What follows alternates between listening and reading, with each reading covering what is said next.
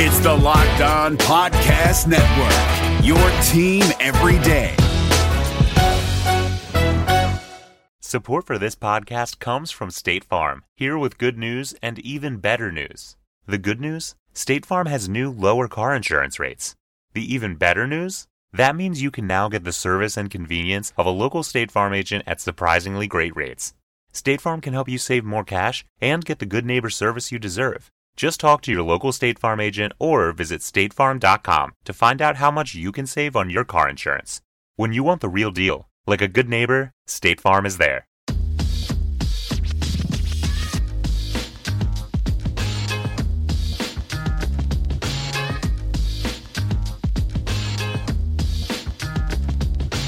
So this is a breaking news pod on the heels of D'Angelo Russell getting traded to the Minnesota Timberwolves.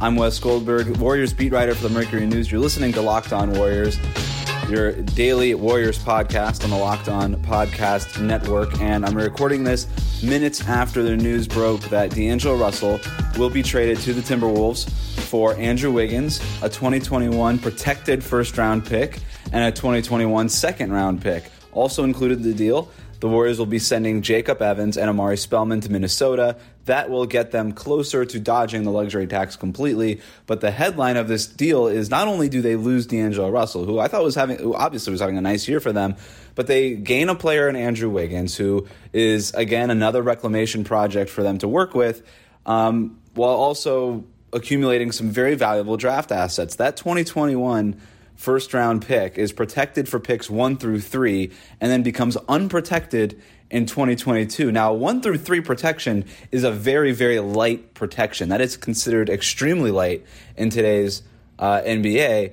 There is a chance that that pick could still fall within the top 5. I mean, that could be the 4th pick in the draft, the 5th pick in the draft in 2021, which is largely considered a much better draft class than in 2020. And the Timberwolves have been pursuing D'Angelo Russell ever since they struck out on him in free agency. They view D'Angelo Russell as their best bet to keep Karl Anthony Towns happy. We know that Russell and Towns are longtime friends, very good friends. And this sort of reminds me of when the Clippers went all out to trade for Paul George in order to sign Kawhi Leonard in free agency. It's a little bit different, but the principle is the same. You're not only, if you're Minnesota, trading for D'Angelo Russell, but you're trading for D'Angelo Russell and potentially for the ability to keep your franchise centerpiece in Karl Anthony Towns. So that's their motivation. Now, for the Warriors, the sticking point in any Russell trade was the fact that the Timberwolves wouldn't trade an unprotected pick, that they had been wanting an unprotected pick from Minnesota. This is pretty close. This is the compromise that makes sense.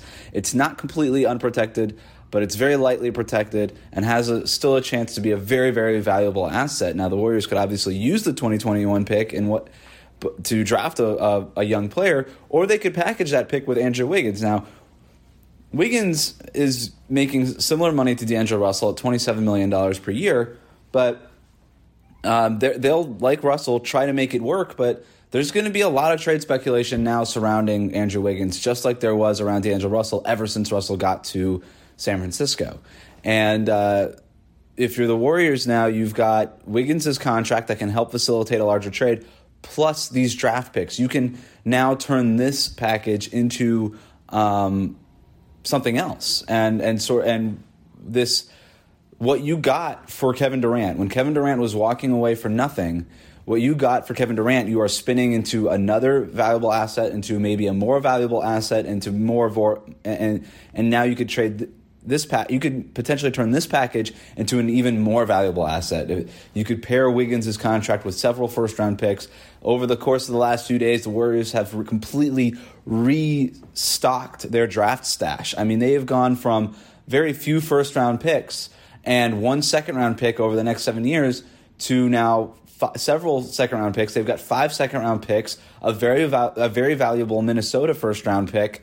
And I'm sorry, they have 6 second-round picks because they got a second-rounder from Minnesota. So now you've gotten from 1 second-rounder in the next 7 years to 6, and now you have an extremely valuable 2021 first-rounder. And because this team is so bad, and they are only going to get worse without D'Angelo Russell and Glenn Robinson and Alec Burks, who they traded to Philadelphia on late Wednesday night, they're going to be really bad, and they're poised to have a top 5 pick, and if this in 2020. So you've got now potentially 2 top 5 picks within the 2-year span, and several second rounders, and still some contracts that are very movable, that are potentially movable, to make another blockbuster deal, to use in another blockbuster deal. So this is just my sort of immediate rambling reaction.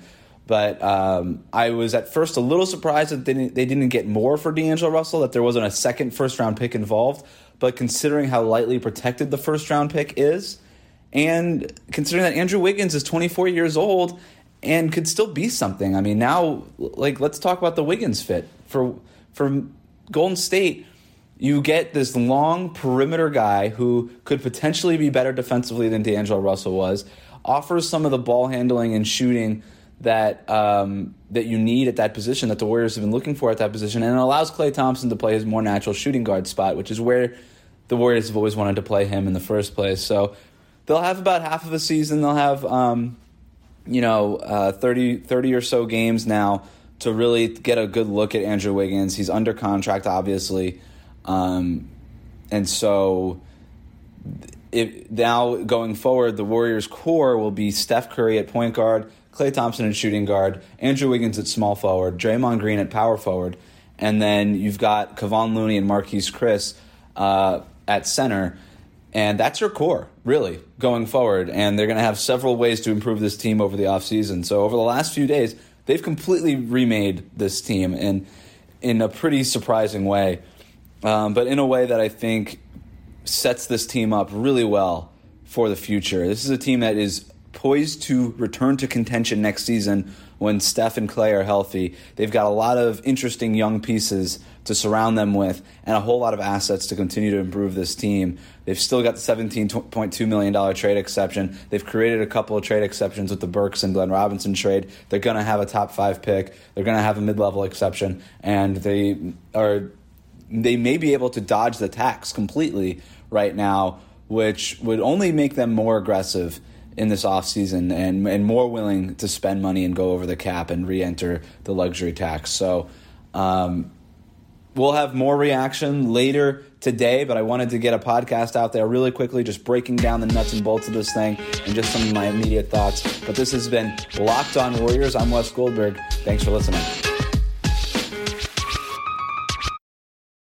San Jose Sharks hockey is back, and we've got you covered 5 days a week at Locked On Sharks. I'm Kyle Demetrius. I'm JD Young. Eric Fowl. Together, we make sure you're never without your Sharks programming. Will the Sharks make a trade for a right winger? We got you covered. Will Erik Karlsson's groin hold up for the entire season? We've got you covered. Whatever happens with Team Teal every day, we've got you covered at Locked On Sharks 5 days a week on the Locked On Podcast Network.